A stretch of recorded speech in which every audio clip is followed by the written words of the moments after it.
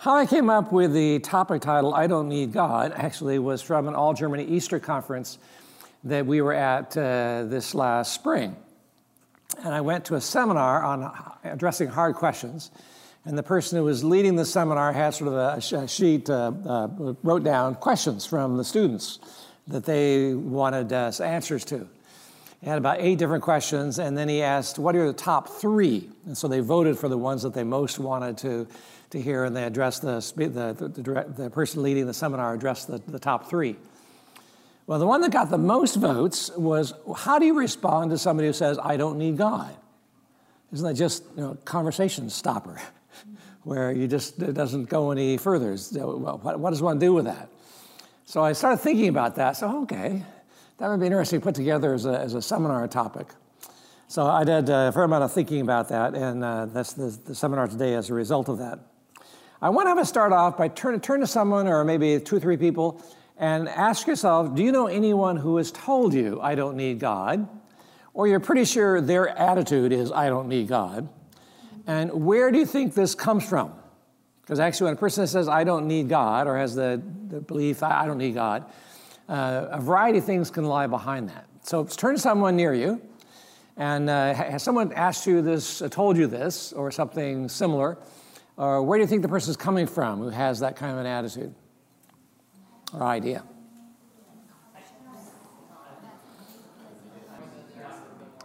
Okay, you could probably keep going for a while, but why don't you get your attention back up this way? So I'm curious to know, what were some of your thoughts? We heard that they don't want God because something bad's happened.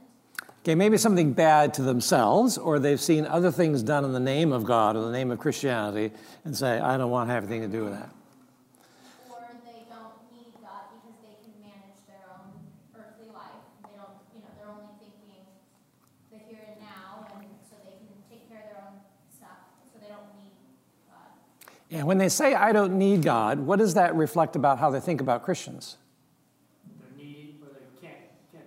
Can't do it for themselves. They have some emotional need, and hence this belief in God kind of helps them cope. Whereas I'm not that needy kind of person. I don't need emotional crutch. I can do quite well by myself. Particularly if they think of religion as being just a cultural thing. Well, you embrace these stories if they actually help you feel better. And I could actually do quite well, the idea is, without having this crutch. Other thoughts? We also heard that they are good people, so they don't, they've done enough good and they don't need. I'm a good person. I've met a fair number of people who think the purpose of religion, or the significant religion, is to help people become nicer people, to help them be more moral. So if believing there's some being up there is watching you, and it helps you sort of do the right thing, then that's fine and good, but they'll say, well, I'm a good person. I don't need to believe in God to hold to some good moral standards. Anything else? They also think Christians have a Christian what? They have experience they think that the Christian doesn't do what the Bible says. Okay, so hypocrisy. So it's not so much I don't need God as I don't need your God, or I don't need to be like you. Yes. Yeah, right. Anything else? Yes. They have an experience in hardship in their life that they need somebody to reach out to help them. Okay, so things are going smoothly for them. I mean, if Jesus said, it's harder for a rich person to enter the kingdom of God than for a camel to go through the eye of a needle. And the point isn't just simply riches, but if in fact you've got lots of personal resources, you're bright, you're academically doing well, financially you're doing well, the temptation is to trust in yourself and to view yourself as being self-sufficient. And if that's your attitude to the idea that I need to submit to God, or that I need God, it's just, we quite naturally don't look towards God if we think we can handle things ourselves, part of our own personal arrogance. Anything else? 3 general categories of what I think can lie behind it. is a skeptic who says, I don't need God because he's not there. I don't need fairy tales. I don't need to believe in something that's not true. So that can be what lies behind it. There could be what I call the antagonist. The person who's had some negative experiences, doesn't like Christianity, doesn't like religion, look at all the wars and terrible things that have taken place in the name of God. Society would be much better off. John Lennon, just imagine, no God, no religion, how much better world this would be. Maybe they don't like certain doctrines, or they don't like things they see in the Bible, but they have this edge. I don't need God because I don't like what I see about God or what I see about the Christian faith. They also may have personally had some negative experiences. Then there's the person who's simply content with who they are. I'm doing fine. I've got better things to do on a Sunday morning than listen to a boring sermon and give money to this religious organization. I'm doing fine as I am. I'm a good person. I don't need God. So those three categories. Let me just add, if a person says I don't need God, you could respond by saying, do you say that because you assume God's not there? Sometimes, well, yeah, he's not there, so I don't need him. Or it could be, you could say, well, even if he is there, you're saying you don't need him. And they might think, well, if he is there, he doesn't do much. Maybe he created this world, but he doesn't do much, and so I don't need him. I mean, even if he does some things, even if he's there, I don't need him. But it's worthwhile to ask, you say you don't need him because you assume he's not there, or is there actually, so if you think, even if it's there, I don't need him. Okay, a good question to ask in talking to a person, I mentioned this on Wednesday, if they say they used to be a Christian, a great question to ask is, do you wish the Christian faith were true? Now, if the person says, I don't need God, they're probably going to say, no, I don't wish it were true. But they might say, okay, well, if it actually is true, I may not like Christians very much, but what I know about Jesus, if that were true, that would be nice. So that's a great question to ask. So the person said, I do wish it were true. They used to be a Christian, but aren't anymore. That means there aren't motivational issues. There's the question of, can I really believe this? Likewise, if they say, no, I don't wish it were true, they're motivational questions and not just a matter of arguments. Here are some possible responses to why do you say, I don't need God. I'm a good person. You mentioned that. I have no need to believe in life after death. So sort of the fear of death and all, I can accept that. Life is all there is. I can live with that. Belief in God's the emotional crutch, I don't need it. I have no need for fairy tales. I only believe that for which there's good evidence. Church isn't my thing. I have better things to do. God has never done anything for me. Now, that kind of statement may reflect something in their past where they really prayed quite fervently, God, please, please, please, and felt God didn't come through. So God doesn't come through for you. I don't want God or anyone else telling me what to do. I like my independence.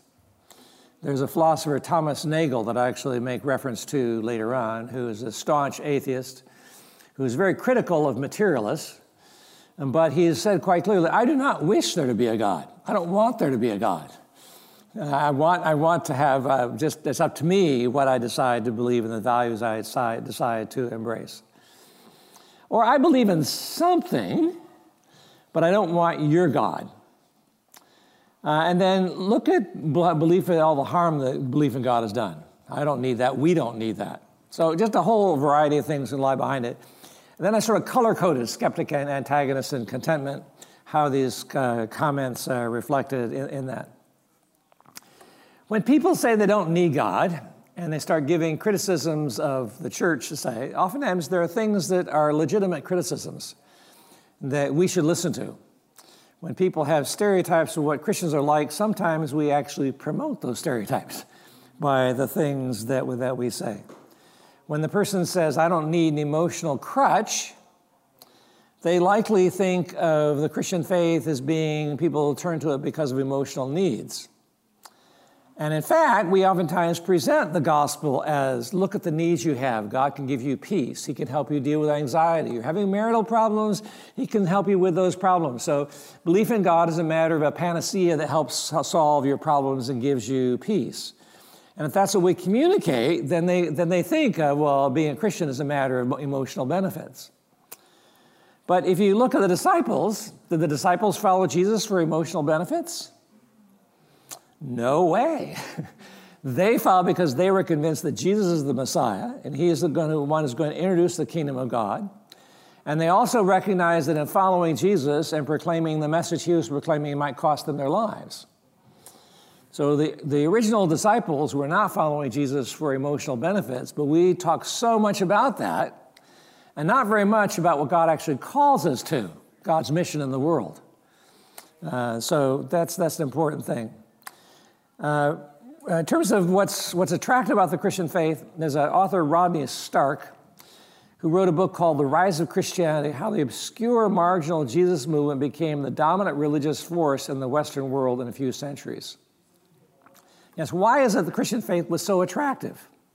It wasn't just because of emotional benefits, but it was the way in which they saw Christians living out lives that were admirable. It said, I want to be like you. There was a Roman who was writing late in the first century who wrote that he was surprised that Christians do not abandon unwanted babies.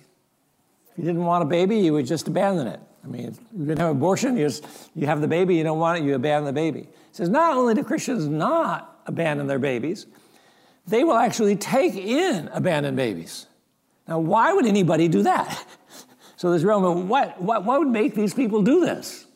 Well, it shows how much the Christian faith was actually affecting their own attitudes and the way in which they related to other people and how they view human beings. And Rodney Stark says at one point there was a major plague that swept through the Roman Empire, and people of wealth typically fled the cities to try to get away from the plague, so they wouldn't get it. But Christians actually went in and helped people who had it, sometimes at the cost of their own lives. And he said there was a significant upswing in the percentage of people who were Christians after that, because the Christian faith actually meant something. It changed people into being better people who really cared for others. And when we think of evangelism, I think one of the most important things the church should do is to recognize we need to take seriously Jesus' call to us to love God with all our heart and then to love our neighbor as ourselves. And if that's what characterizes Christians, Christians, yes, they're very caring, loving people. That would help us enormously. There's a sort of, people get the idea of prosperity gospel, which oftentimes if you become a Christian, it won't cost you anything. Becoming a Christian doesn't cost you anything, and your business will prosper, God will bless you. Sometimes the more you give to me, well, God will bless you. So you get sort of that kind of negative reaction. Let me just skip over some of the things about a prosperity gospel. But here, I say, there's something Jesus says. I'm writing a paper on the cost of discipleship, according to Jesus. And Jesus makes this very, very strong statement in Luke 14. This is from the ESV. Now, great crowds accompanied him, and he turned and said to them, if anyone comes to me and does not hate his own father and mother and wife and children and brothers and sisters, yes, and even his own life, he cannot be my disciple. Whoever does not bear his own cross and has come after me cannot be my disciple. So therefore, any of you who does not renounce all that he has cannot be my disciple. A non-Christian reading this, I think, would respond, what kind of megalomaniac is this Jesus guy? He's calling people to actually die for him, not just simply for the cause that he's promoting, but be willing to lay down their lives for him and renounce everything to follow him. What kind of person is this Jesus? And Christians will look at it and say, oh, no, that cost is so, that's not what my church teaches. It either gets ignored, or, well, that was for the original disciples. That's not for us. And it is true, Jesus is speaking not to the original disciples, he's speaking to a crowd, but he is challenging people, if you want to follow me, I mean, literally, physically, leave your homes and follow me, you need to leave everything behind and follow. So part of what he said here does have the setting of where people are actually leaving home and following Jesus personally. But it's also clear from things that Jesus says about what's needed to enter the kingdom of heaven. So there's a man who came to Jesus, what must I do to inherit eternal life? And Jesus goes through some things in the law, and he says, I've done all those things. And Jesus says, one thing you lack, sell everything you have and follow me. Now the context here, what must I do to enter the kingdom of heaven? Not what must I do if I want to physically follow you. And Jesus is basically saying, if you want to enter the kingdom of heaven, you need to put me first. I need to be first in your life. And Jesus knows for this man, his wealth actually is the first thing in his life. And for him, for Jesus to be first, he needs to bite the bullet and say, I'm going to get rid of this. I'm going to get rid of this idol in my life. And that's what I have to do to be able to follow you and enter the kingdom of heaven. I sometimes ask myself, let me sit down for here. Why is it that in the church, most churches, there are more women than men? I'm sure there are some exceptions. Almost all the churches I know of, the number of women in the congregation are a larger number than the men who are there. And a variety of reasons can be given, but one thing that be given is that we preach an emotional benefits gospel, where if you do this, you'll have emotional benefits. And most men are not very in touch with their feelings. We're not very sort of, they don't even acknowledge that they have these problems. And men tend to be action-oriented, work-oriented. Now, it's not that women can't be as well, so don't say that men and women are totally different there. But men typically are attracted to something which is a challenge to them. I was around during the Jesus movement when I was in college, and it was interesting to me that the Jesus movement basically had as many men as there were women. It was equal numbers. And why was that? Well, in the Jesus movement, you were laying down your life. You're going to follow Jesus, and it was during the Vietnam War, and you got sort of like you need to stand up and be heard and take action. During the Jesus movement, you need to stand up and let yourself be known as a Jesus freak, and follow him. And I think we make a big mistake in the church when we sort of put the challenge or the cost under the carpet. Whereas I think most people recognize that if something is worth a great deal, it's worth it. The cost is if it costs a lot, that's fine because it's worth it. And when it costs something to follow Jesus, but nonetheless it gives meaning to your life, that is really worth it. In fact, studies about human happiness indicate that one of the most important elements in human happiness is believing that your life was meaningful, not just for you personally, but in the broader sense of the good. So a person can have a fairly hard life, but said, I did what was right, and I gave myself to promoting what is right and what is good. They can have a deep satisfaction with their life. Whereas if they live for personal happiness, they don't have a deep satisfaction with their life, and they're less happy. I mean, happiness is not just the feelings you have, but the sort of sense of satisfaction you have with who you are and what you're doing. And if you're giving your life to something which is important, that gives a great deal of satisfaction. So it's not just, even in terms of human psychology, people who are giving themselves to Jesus believing that what he's calling us to is the most important thing we can do, and his mission is the greatest thing we could possibly do. There's a great deal of satisfaction in following God and doing that. And I think we make a huge mistake when we try to sort of put the costs down on a low shelf and basically say, here are the benefits. That can reach people who are really suffering and need. And I'm always encouraged when I find somebody who's in the pits, somebody who's a criminal, turns around and becomes a follower of Jesus. That's wonderful. But from the outside, people can get the impression that, well, if you're in the pits, then you turn to God. But that's the only reason why you believe in God. And no, that's not why we should be believing in God. We should be believing in God because that's where we find ourselves. And in serving him, we find ourselves. So a little bit of a sermon there. Also, people have the impression that Christians really don't care. The odd thing is if you're following Jesus, non-Christians just say, wow, these Christians really care about other people. But I think the widespread opinion in the U.S. of non-Christians is that Christians don't care about needy people. And part of that because of the politics and the general not being willing to give to money to, social causes, poverty, that kind of thing. My own perspective is that our problem is not that we spend too much on human welfare kinds of things, but we don't spend on things that really make a difference.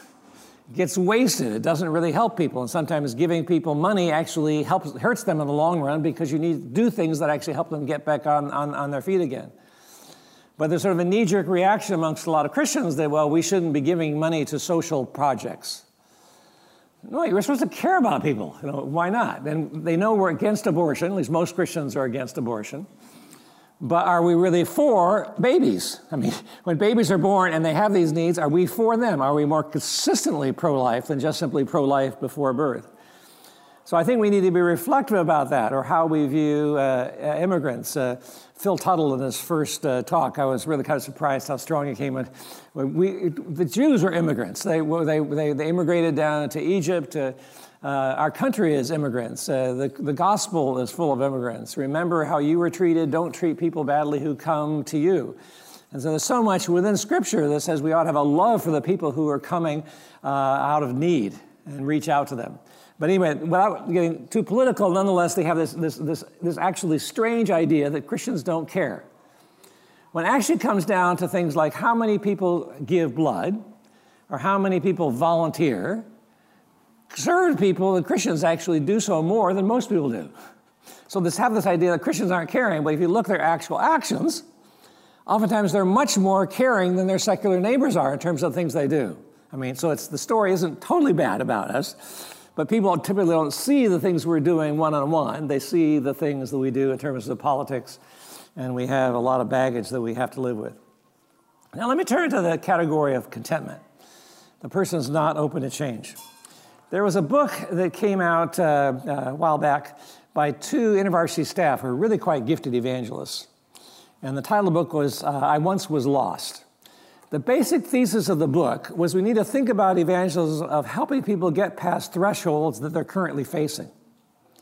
A threshold down the road is that of becoming a Christian, but people aren't ready to cross that threshold until they've crossed other thresholds. So we need to ask, where are people, and help them with the threshold.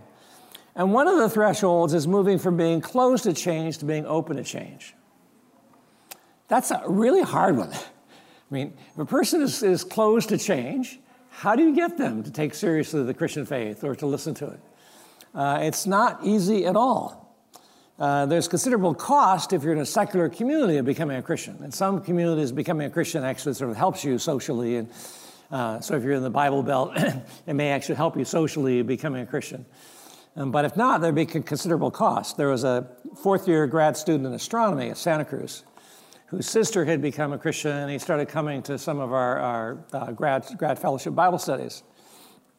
Early in his fifth year, I got together with him and discovered that he's really thinking quite seriously about the faith, and I asked him, is there anything that is a barrier to you in thinking about the faith? I may have mentioned this on Wednesday. He said that what people think of me, people will think less of me.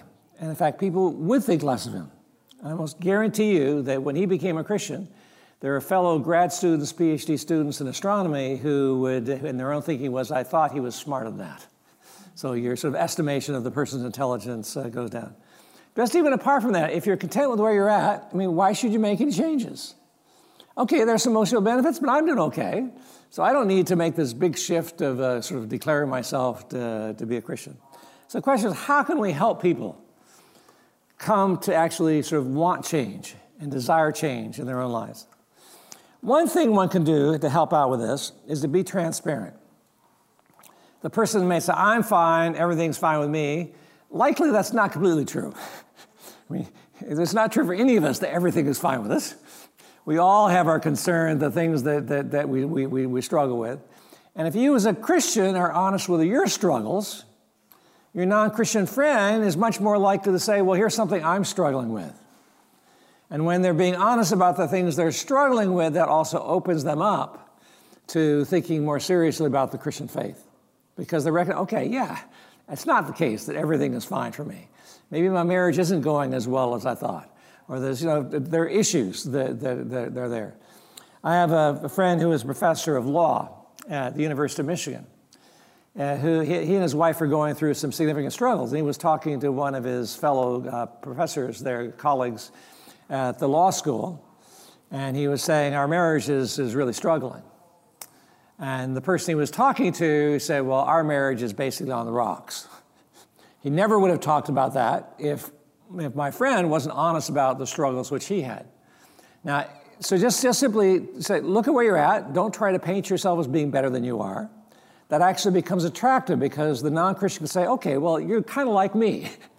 And you're finding some help in this. Maybe this could help me. But if they view you as a person, you don't have problems, you're goody two-shoes, everything is fine for you, they don't relate to you. So actually, getting to know them helps them see and be more honest about the struggles they have, and also can give them a vision for being different than what they're at, than what they are. I know I've a couple different occasions said to a non-Christian that something I don't like about myself is how easily I'm sarcastic. My wife, who's in the back, smiles. She knows I can be sarcastic. And it does in that case that I was always kind of a sarcastic person. Sort of a liability of going to a good university is sarcasm gets cultivated. So these witty cut downs of other people is really a lot of fun. And if you're smart people, you can do that quite effectively. And you enjoy doing it. The Simpsons is popular because all these cut downs. So we kind of like that. But I said, I kind of picked up that when I was in university. But I don't like what it does to me. It doesn't make myself a pure, better person. It makes my inner self darker and not the kind of person that I want to be. And by mentioning that to the person might have thought, that's fine. Being sarcastic and all that, that's just fun. But if they think about it, okay, they can begin to get a vision for a life that's a little bit different than the life that they have. Or if you can get to have them look at Jesus, as I mentioned on Wednesday, they'll see a life that's quite a bit, much different than what their life is like. And they get a vision for what their life could be. So there needs to be a recognition that here's where I am, but I really don't like where I am. Or there's some negative things about me. We typically put all the problems outside. So people basically say, the problem is not me, the problem is the other person.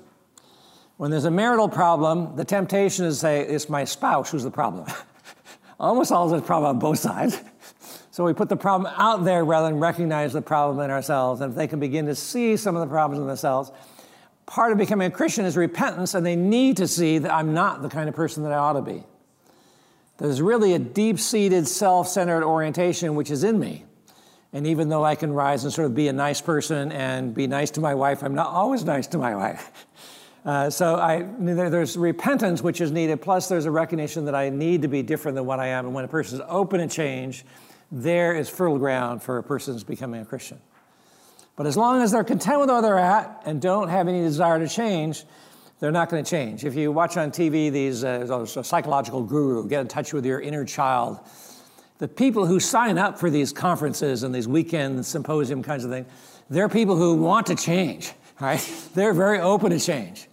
And there are people around us who are very open to change. But a lot of people around us are not open to change. And the question is, how can we help them with that? I said, encourage them to look at Jesus.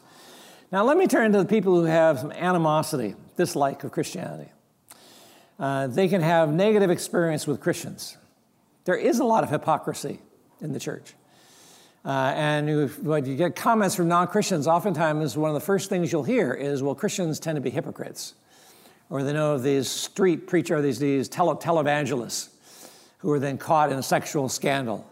Or it turns out they're pocketing all this money that they're pleading for on the television show, and they're just personally wealthy. It's easy for people to become very cynical about that. And sometimes you find major Christian leaders who turns out they've been having a sexual affair with someone and blows up. Look at so-and-so, he was supposed to be. So you get that does a lot of damage. You get that negative kind of experience.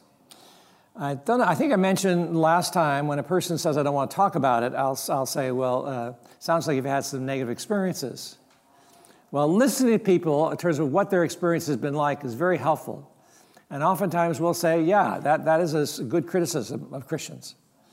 But when you talk about those kinds of things, you're getting at some of the issues that drive people away from the Christian faith. The exclusivity of the gospel is big.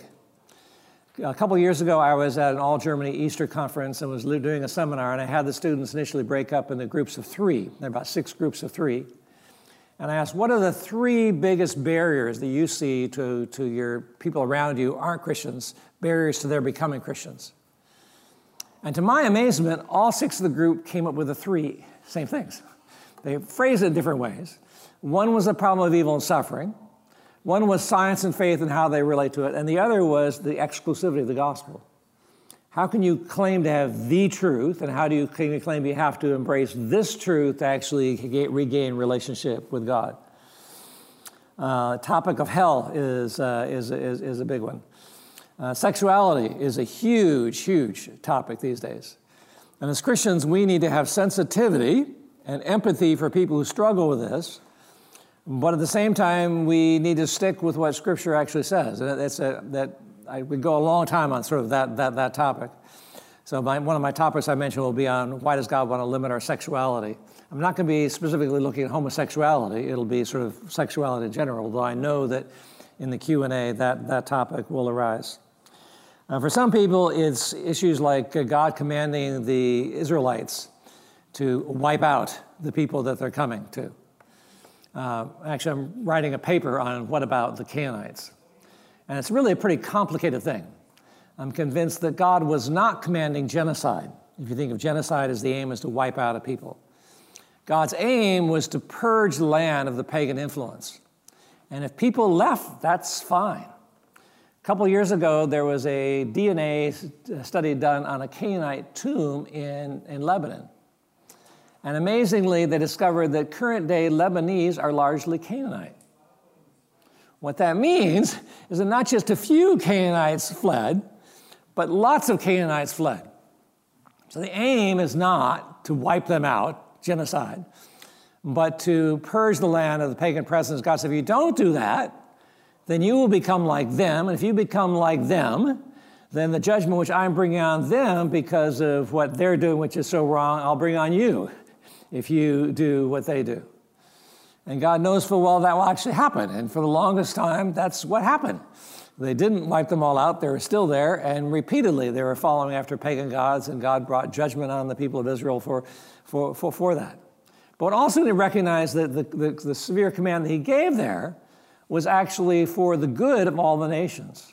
God's plan and desire was that Israel would be a light to the nations. That they would be living according to God's rules, and living according to God's rules, they could be a beacon of light to others around so they could see what God's ways are like. Now, Israel largely failed to do that, but the Messiah, the suffering servant, is a light to the Gentiles, and Jesus is the suffering servant. He is a light to the Gentiles, but it's not just Jesus who is a light to the Gentiles, but it's the new Israel. We, as a church, are to be a light to the nations. And hence, God has this huge desire to actually redeem people more generally, and that cannot be accomplished if there's not purity within Israel. And hence, there's this severe command that you must not tolerate this, which is when it's there. I could go on, but anyway, that's a big topic. For skeptics, let me say a few things that are helpful in relating to skeptics. One is that there's good reason to think that materialism is false. The philosophical term is naturalism, the idea that we live in a purely physical world, everything ultimately is physics. And there are a lot of people in the university context who believe really it's all physics. But there's very good reason for believing, no, that's not the case. But before I get to that, here's a very blunt statement by Francis Crick, Nobel Prize winner, who showed what the structure of the DNA was like. He writes, your joys and your sorrows, your memories and your ambitions, your sense of personal identity and free will are in fact no more than the behavior of a vast assembly of nerve cells and their associated molecules. Who you are is nothing but a pack of neurons. Okay, well, first of all, I don't need God, but if I don't need God, I don't believe in God, then is this what you believe in? You ought to hope this is false. This is a very, very bleak view of who you are, but actually it's a very direct, if you're nothing but physics, you really are nothing but neurons. In fact, there are a fair number of atheists who say you as a person, the subject you think you are, it doesn't actually exist. There's sort of a stage of conscious awareness, and different things come onto the stage of conscious awareness, but there's no self behind it directing the show. What you choose to have for lunch, one part of your brain dictates that. Try and understand what I'm saying now, another part of your brain, but there is no self. There is no you. Do you have any free will? Come to that and say, no, you don't have any free will. But anyway, Thomas Nagel, who I mentioned earlier, is a staunch atheist, very well-known philosopher and philosophy of mind at the New York University. He wrote a book in 2012 published by Oxford University Press. Mind and Cosmos was the main part of the title, but the subtitle was the grabber. Why the materialist neo-Darwinian conception of nature is almost certainly false. This created quite a wave amongst atheists, because most atheists I know are convinced that naturalism, materialism is true. And that's part of why you can dismiss any religious belief, because religions typically believe in things beyond what you can see. And there's nothing beyond what you can see. So most atheists, what lies behind their conviction that atheism is certainly true is this belief that naturalism is true. And here you have a prominent atheist philosopher who says it's almost certainly false. And his argument for that is pretty simple. Let me just give the example of the feeling of pain. When you have a feeling of pain, what is the feeling of pain? Now, if you're a neuroscientist, or you're simply looking at sort of what happened, where's the pain? If you know what's happening with the neurons, okay, but where's the pain? So neurons are firing a particular way, but these neurons aren't feeling pain. And there's pain behavior, the wincing, and the saying, and you're speaking and saying things. But where's the pain? It doesn't fit within the materialist view of the world. So your feeling of pain must actually just be the behavior of pain, or neurons firing a particular way. But a lot of atheists even will grant, no, that can't be the case. Surely there's more to a feeling of pain than simply pain behavior. And I'm convinced when I feel pain, it's not just the pain behavior. There is something, the feeling that I have. And it's so obvious that when people deny it, it just seems, how can you possibly deny that? So actually, that's good reason for believing that materialism is false. I could go on a little more about that, but free will. I met one time with an atheist student group at UC Santa Cruz. I knew a grad student who was sort of an advisor to them, sort of a leader for this group. They called themselves the Secular Student Alliance. There were 7 undergrads there and the grad student. And one thing I did during our time together, I asked them how many of them believed they had free will. The grad student did not believe he had free will. And one of the 7 others believed they don't have free will. The other 6 did. In fact, many atheist clubs call themselves the Free Thinkers Association. But if you're an atheist, none of your thought is free. All of it's determined by the past. So if you're an atheist, you can't be a free thinker by your own worldview. You're not really free. So there's sort of an irony about that. And most atheists, most people really want to believe that I am the one who's coming up with these ideas. It's not just dictated by past physical states of my brain.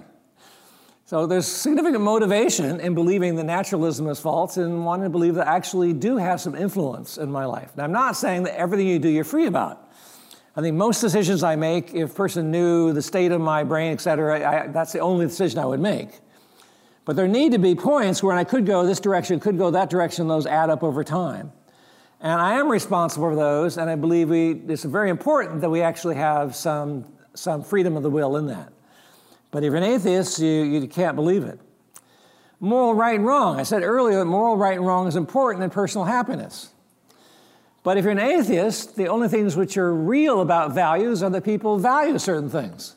There is no value out there in the world. It's just simply people value certain things. And if that's what value is, if 99% of people value one thing and 1% values another, well, this 99% value this and 1% values that. You can't say the 99% are right. Even something as basic as parents caring for their children. Most parents care for their children even if they don't show it very well. But I suspect there may be 1% of parents who don't care for their children. What makes them wrong from the standpoint of an atheist? So if all you have are the things which as human beings we're naturally inclined towards, well, not all human beings are naturally inclined towards that, and what makes you think that the majority are right? Or we're social animals, but not all human beings are all that sociable. And what makes the sociable ones the right ones? But it's very important that you believe you're doing what is right, not just simply what you happen to value or your society happens to value, to have satisfaction in it. So you have the irony that if a person embraces naturalism, the worldview that is nothing but physics, they're undercutting their own personal happiness, if they actually believe it. There was one time when Bertrand Russell, I think, was asked, he was a very strong protester of the war in Vietnam. I said, why do you care so much about the war in Vietnam? In your own worldview, Human beings are just biological entities. Why should you care so much about biological entities over there in Vietnam? And his response was that it was more important for him that he care than he be rational. Now, he actually did care very deeply about that, but when it came to it, he wasn't going to give that up, even if he couldn't justify it, because that was so important to him. Given that's important, why is it important? Bringing God back in the picture actually can make sense of our belief in moral right and wrong. In 2012, my wife Janet, who's in back there, was surfing the internet and came across an article on CNN entitled "Prominent Atheist Blogger Becomes Catholic." So I was curious and looked it up. There's a woman named Leah Labresco who was writing for an atheist blog site. But this was her last blog, her last blogging on that site, because she was declaring that she was no longer an atheist. She converted to the Christian faith, was becoming Catholic. And in the article, she's quoted as saying, "I believe that the moral law wasn't just a Platonic truth, not just something written in the cosmos, but it wasn't just a Platonic truth. I actually believed it was some kind of person as well as truth. So values ultimately rest in a person, God, not just simply in some moral thing written in the universe." And when she thought about that, where the answer to that lies, she turned to the Christian faith and came to believe that's the direction where it may lie. So for a non-Christian to have an atheist blogger who realizes, no, there really is right and wrong, and it lies in a person, not just in abstract ideas, and then turns to the Christian faith, can be quite significant. Also, there's actually quite harmony between science and the biblical faith. People oftentimes assume that as science explained more and more, that left less and less for God to do. There's a story of Pierre Laplace. Pierre Laplace, going back, Isaac Newton. Isaac Newton believed that that God every once in a while needs to adjust the orbits of the planets to keep them stable. He thought that because he recognized that planets will actually have a gravitational effect on each other. So there's a gravitational pull of the planets on each other, and that's going to affect the orbits of the planets. And he thought that could destabilize the orbit, so God every once in a while needs to adjust them. Well, it seems, actually 100 years later, it was shown that Isaac Newton was wrong, that God doesn't need to do that. There are effects of the planets on each other, but over time, those effects cancel each other out. So the orbit of the Earth actually is technically a chaotic system. If you go very far out, you don't know where within this band the Earth is going to be in its orbit, because it just becomes too complicated to calculate it. But these effects cancel each other out over time, so the Earth actually is a relatively stable orbit. So Isaac Newton was wrong. If he'd been right, that would have been an order of nature miracle. Miracles that God needs to do simply to keep the world functioning the way it does. I once heard a preacher say, science has been unable to account for cellular differentiation. The question is, how do cells become the right kind of cells in the right place at the right time? So you probably know that after conception, there's a cluster of stem cells, sort of generic cells. But as they multiply, at some point, a stem cell divides and doesn't become two more stem cells, but becomes a different kind of cell, maybe two of the same kind. Well, how is it that cells become the right kind of cells, the right place, at the right time? That's a fascinating question. This preacher was saying, science is unable to account for it, so therefore God must do it. Well, if God does it, God's doing a massive number of miracles, because basically he's turning genes on and off in every single living organism as it's developing, so that the genes become the cells become the right cells, the right place, the right time. If that were true, that would be an order of nature miracle. I think there's good reason to believe, from the success of science, that God doesn't do order of nature miracles. That he's created a world which is exquisitely ordered, and he doesn't need to do things simply to sustain that order. He doesn't need to do things to keep the Earth moving around the sun the way it does. He doesn't need to do things so that cells divide and DNA works as it does. He's created a world within which that works as this wonderful system. Well, the assumption that's made by atheists, if in fact science hasn't discovered God and it's looking all around, then God must not exist. And my contention is no, it shows that there may not be order of nature miracles, but after all, God is a wise and orderly God. He can create an exquisitely ordered universe. It says nothing about whether God does specific point miracles, whether he does miracles at specific points for specific purposes. So the success of science gives good reason to believe there may be no order of nature miracles, but actually is silent with respect to whether or not specific point miracles take place. And when you look at miracles in the Bible, all the recorded miracles in the Bible are specific point miracles. We're never told that God has to do something to keep the weather system functioning. I mean, we are told that God is behind the weather, and so God has talked about bringing storms and that kind of thing. But it's not the case that there's miracles where God has to do something to keep the natural order functioning the way in which it normally does. So science, the success of science is actually neutral with respect to it.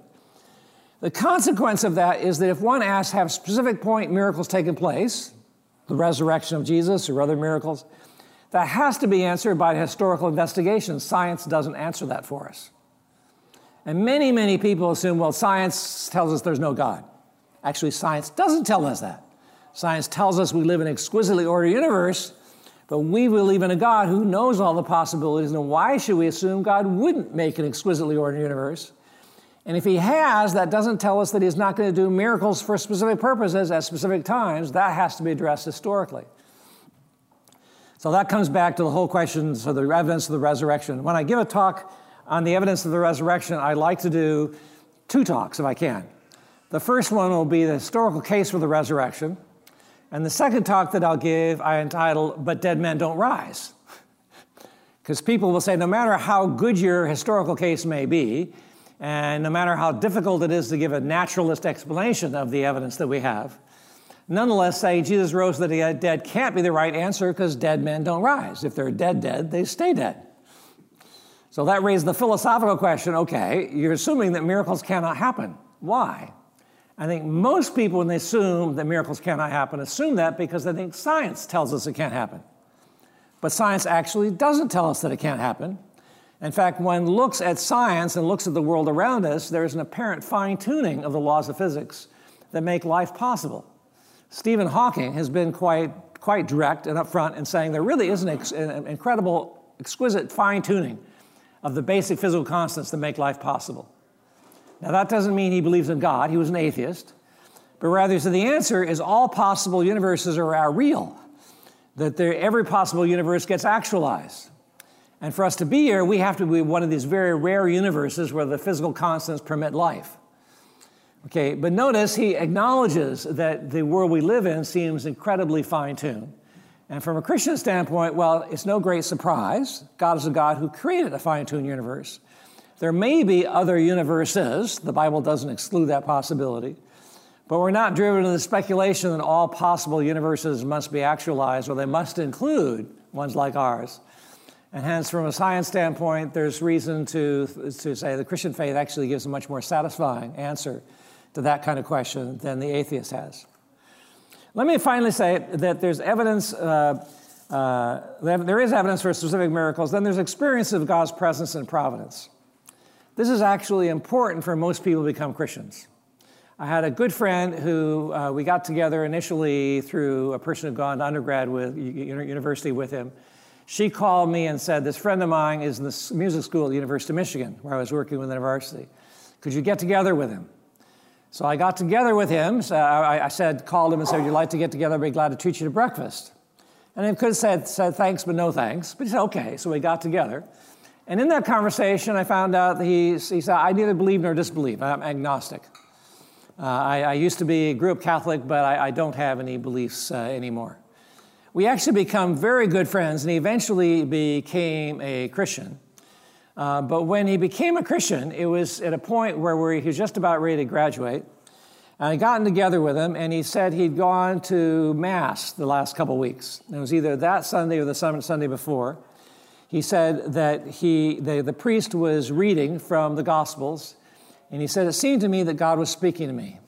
So I've decided to follow him. Well, personal experience is important. Belief in God is not just a philosophical position. It's not just buying into a philosophical system. It's actually experiencing God, having a relationship with God. His experience was not a dramatic experience. He wouldn't say there's no way I can account for this feeling that God was speaking to me in terms of natural explanations. But what he needed was not just philosophical arguments or reasons. He needed some sense that God was actually reaching out to him. And I think God will do that for people. If a person asks me, will God demonstrate himself to me? And what are you looking for? If you're looking for God to do some miracle that could not possibly be explained in any natural terms, God could do that for you, but I don't think he will. One, if that's what you need, you're probably not very close to becoming a Christian to begin with. But if, in fact, you ask God, reveal yourself to me, in some way, show yourself to me in a way where you're not just an idea, a possibility, but where I can sense that you, in fact, are reaching out to me. And I think God will honor that kind of a prayer. So just talking to people, encourage people to look for God's reaching out to them in some way, because experience does matter. Being a Christian is hardly ever just a matter of the ideas or the mind. It's the experience that we have, which are also important. And so that becomes part of the system, the picture. Okay, I have a few minutes left. Questions you might have. I've covered a lot of ground this morning, so I apologize for that.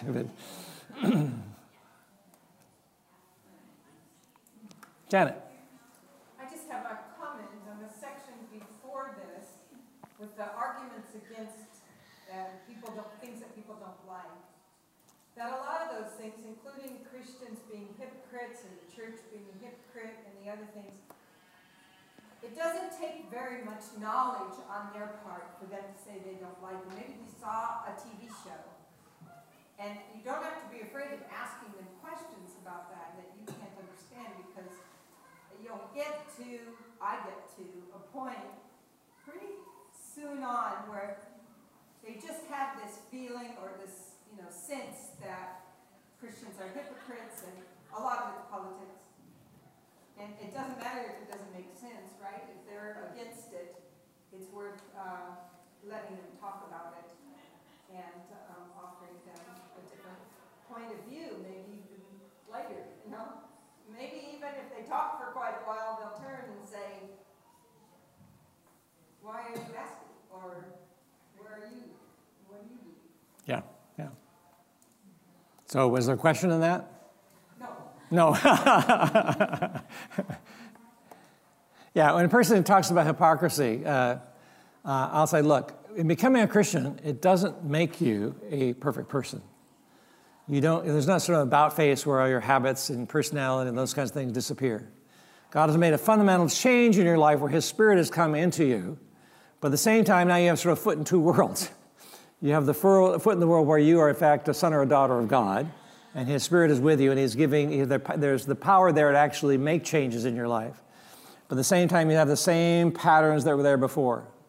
And it shouldn't be too surprising that Christians, even genuine Christians, oftentimes do things which are shameful, which are contrary to what Christ has called us to. And as much as I sort of hate to say it, that's true. I mean, looking at the Crusades, some of the people who went on the Crusades went for adventure and plunder. But I'm sure there are Christians who went on the Crusades who really felt they were honoring God and trying to deliver the holy city of Jerusalem from the Muslims, and being able to rescue the Christians who were there, who were treated as second-class citizens. But it's still a bad idea. So Christians have their problems just like everybody else does. Yes? So in the university system in the U.S., in England there was the C.S. Lewis. He became popular after he became a Christian years later, right? And then eventually a lot of that migrated here, especially amongst Christians. But in the university system nationally here, do you see anybody that's coming up amongst the atheist element within this system that's giving you some kind of hope about, there's somebody who's actually intelligently able to speak to people, that is up and coming like a C.S. Lewis? Yeah, there are people who, in the upper echelons of academic reputation, who are strong Christians. Francis Collins, Nobel Prize winner in genetics, is a strong Christian. He actually became a Christian as an adult. So there are people like that. Or in philosophy, there are Christian philosophers who are very highly regarded within the academic community. In fact, I remember a number of years ago reading an article by an atheist in an academic, it wasn't a philosophy journal, but an academic journal, within which he was saying, shame on you, fellow atheist philosophers. How can it be that when the philosophy is the only field of study within the U.S. where genuine religious faith is taken seriously. And he said, if your atheism is based on arguments that you had or reasons that you had when you're in graduate school, there's a good chance that your atheism is philosophically unjustified. The sort of backhanded compliment saying the arguments that you had when you were in graduate school, Christians have actually given good responses to that. And they're very top-notch Christian philosophers who are very highly regarded within the philosophical community. And it's very encouraging to me to see that. The Society of Christian Philosophers has some very, very well-known people. I'm a member, I'm part of both of that and the Evangelical Philosophical Society. But it's very encouraging to me to see the high caliber of work that's being done by Christians within the field of philosophy. And there's also very high caliber work being done by people within the sciences who are Christians.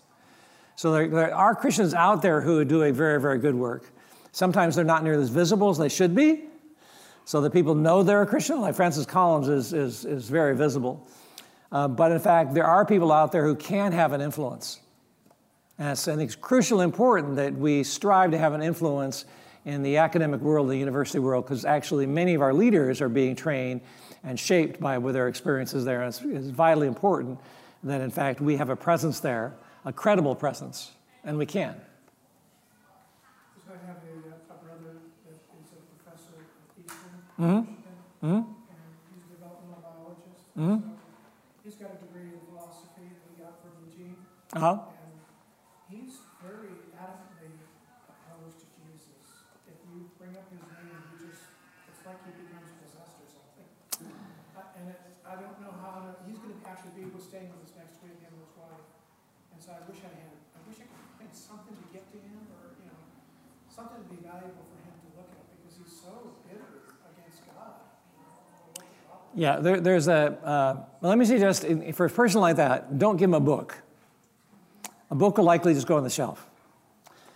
Give him an article, maybe a chapter from a book or an essay that has been written, something fairly short, and say, I came across this and I think you might like it. So you need to look at it and say, how would he respond likely?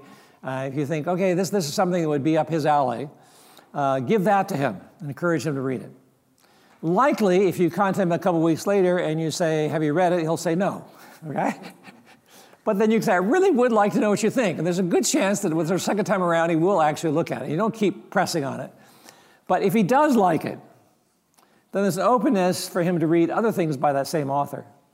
So C.S. Lewis had that effect on quite a few people.